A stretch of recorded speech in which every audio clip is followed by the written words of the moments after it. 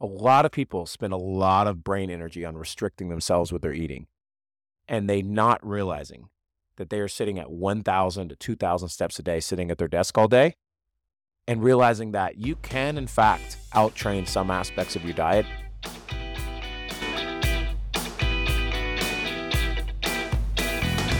Welcome to the Fitness Forever podcast, where I share with you the exact habits, actions, and strategies that I've used over the last 15 years running 27,000 personal training sessions to build the exact framework to help you feel better than you ever have without hurting or hating the process. You're going to hear exact case studies from myself and some of the best coaching minds in this industry. Thank you for listening. I hope you put into action what you hear today and subscribe. One of the most useful thought experiments to utilize when building this framework and trying to figure out what are the exact steps that I could put in for the majority of people and almost guarantee success. And I obviously recognize that there's a human in front of me when I put people through this framework. There is a past experience, there is a current mental state, there is an overall experience with training across the board, and that will alter the little nitty-gritty of how you approach these strategies.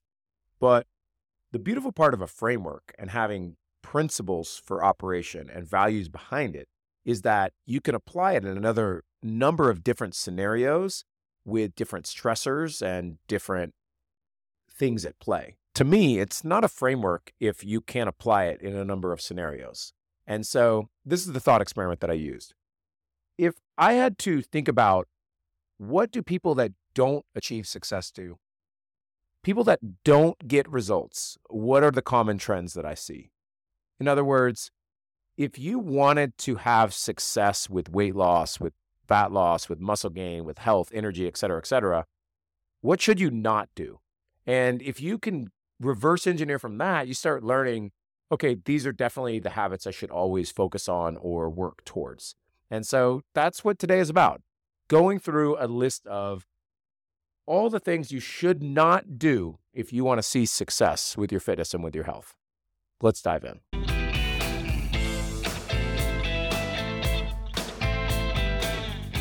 Number one, if you don't want to see success with your health and fitness, you should not actually think about the long-term reason for why you're even training or working out in the first place.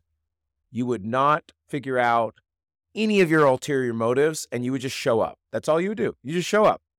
Because really, that's it. You just got to show up. You don't even know why you're there. And when I think about that, I say the majority of my people that have had the most success, they had a very clear understanding of why they came to me in the first place, what motivates them to be there, and they also understand what things they wouldn't be able to do long in the future if they decided to stop. So some examples, instead of, oh, I'm just here because I know I should work out or I just want some weight loss. They know a year from now, I want to lose weight so that I can go on this really big hike that my daughter has been planning for a long time. And I want to be able to do it with her so that I can support her and her new venture into enjoying the outdoors, but also so that I can connect with my daughter. And really, it's number one, so that I can make sure and fulfill one of my life dreams, which was being a good father. And so when I know that reason, everything under it becomes easier because I just have that as the placeholder for why I'm doing the thing. And so number one, if you do not want to succeed in the gym, you would not take a moment to think about why you're doing this in the long run. Real quick, friends, this podcast is definitely just getting off the ground, and we would love to help more people just like you find their way in fitness or level up in the process. If you could help me out for just 1 second and share this podcast with a friend, send it over via text, email, just talk about it with somebody that you think it could be useful for, it would be much appreciated. Now, back to the framework. Number two, if I wanted to see success in the gym and my health, my fitness, my world of gaining muscle and strength, etc., I definitely would not put every possible aspect of what I'm doing into a calendar. I would just each day wake up and maybe I get a workout in the morning, maybe I do it in the evening. maybe I have a dinner at 6 p.m. one night, 8 p.m. another. Yeah, I think I'm going to go here for lunch. I definitely don't need to schedule my life if I wanted to have success.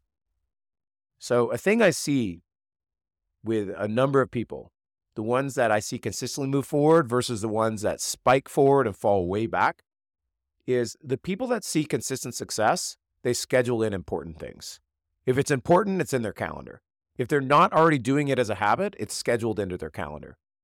Because if you're trying to put something totally new in your routine, it's already hard enough to make a conscious decision to do it. But then you have to remember to do it each day. And then you have to have it top of mind of when it's going to occur. It needs to be a priority. And for the majority of people, if it's in their calendar, it becomes a priority. Same thing with work. If it becomes on your work to-do list, typically, and it should, becomes a priority. And so if you want to not have success, you'll just ignore all our recommendations to schedule things in. Number 3, if you wanted to not have success with your weight loss or fat loss or muscle gain in the future, you would make a conscious effort to focus on as much of the minor, high-quality things you can. You would ignore quantity, just would think about, what is the most nitty-gritty thing I can do to move forward with my health? What I see with the majority of our clients that have success is they really get bought into the idea of focus on big picture things first, things that have high reward with low cost, and things that tip a lot of dominoes over. I'll give an example. If instead of worrying about how much protein you have in each meal and what the best supplement you should start adding to your diet to feel better on the day, and what's the ideal calorie burn per workout, and what's the exact movement that is best for you to get more ab strength. If you quit worrying about that and instead said, you know what, I'm going to get 3 workouts a week and I'm going to get 12,000 steps a day. If that was your sole focus and you did everything, you shaped every aspect of your life to that, you would move far farther ahead than the person that started focusing on the little nitty-gritty, high-quality things. And I'm not dismissing quality. Being able to get the right supplementation that supports what you're missing in your diet is useful, but it's not what's going to get you to your goals initially. It can be a part of the equation, but it's definitely a lot of mental bandwidth for something that's not creating big outcomes. And if you're somebody that thrives in being able to see actual change quicker, you definitely don't want to focus on the minor.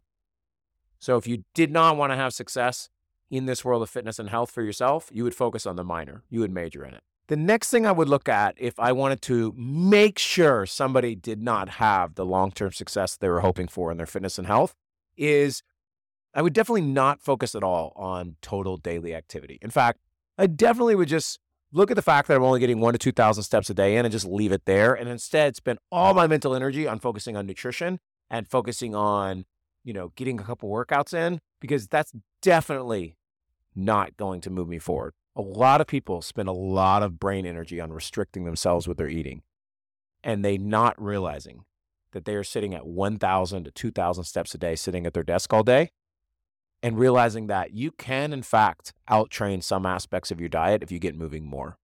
And so I would put a high premium, and I do for all of our clients that see success, into always adding a percentage of your steps every single week. Can I get somebody over 10,000, maybe 12, 13, 14,000 as soon as possible? And when you hear that, you're going to be like, that's crazy. There's no way I can make that happen.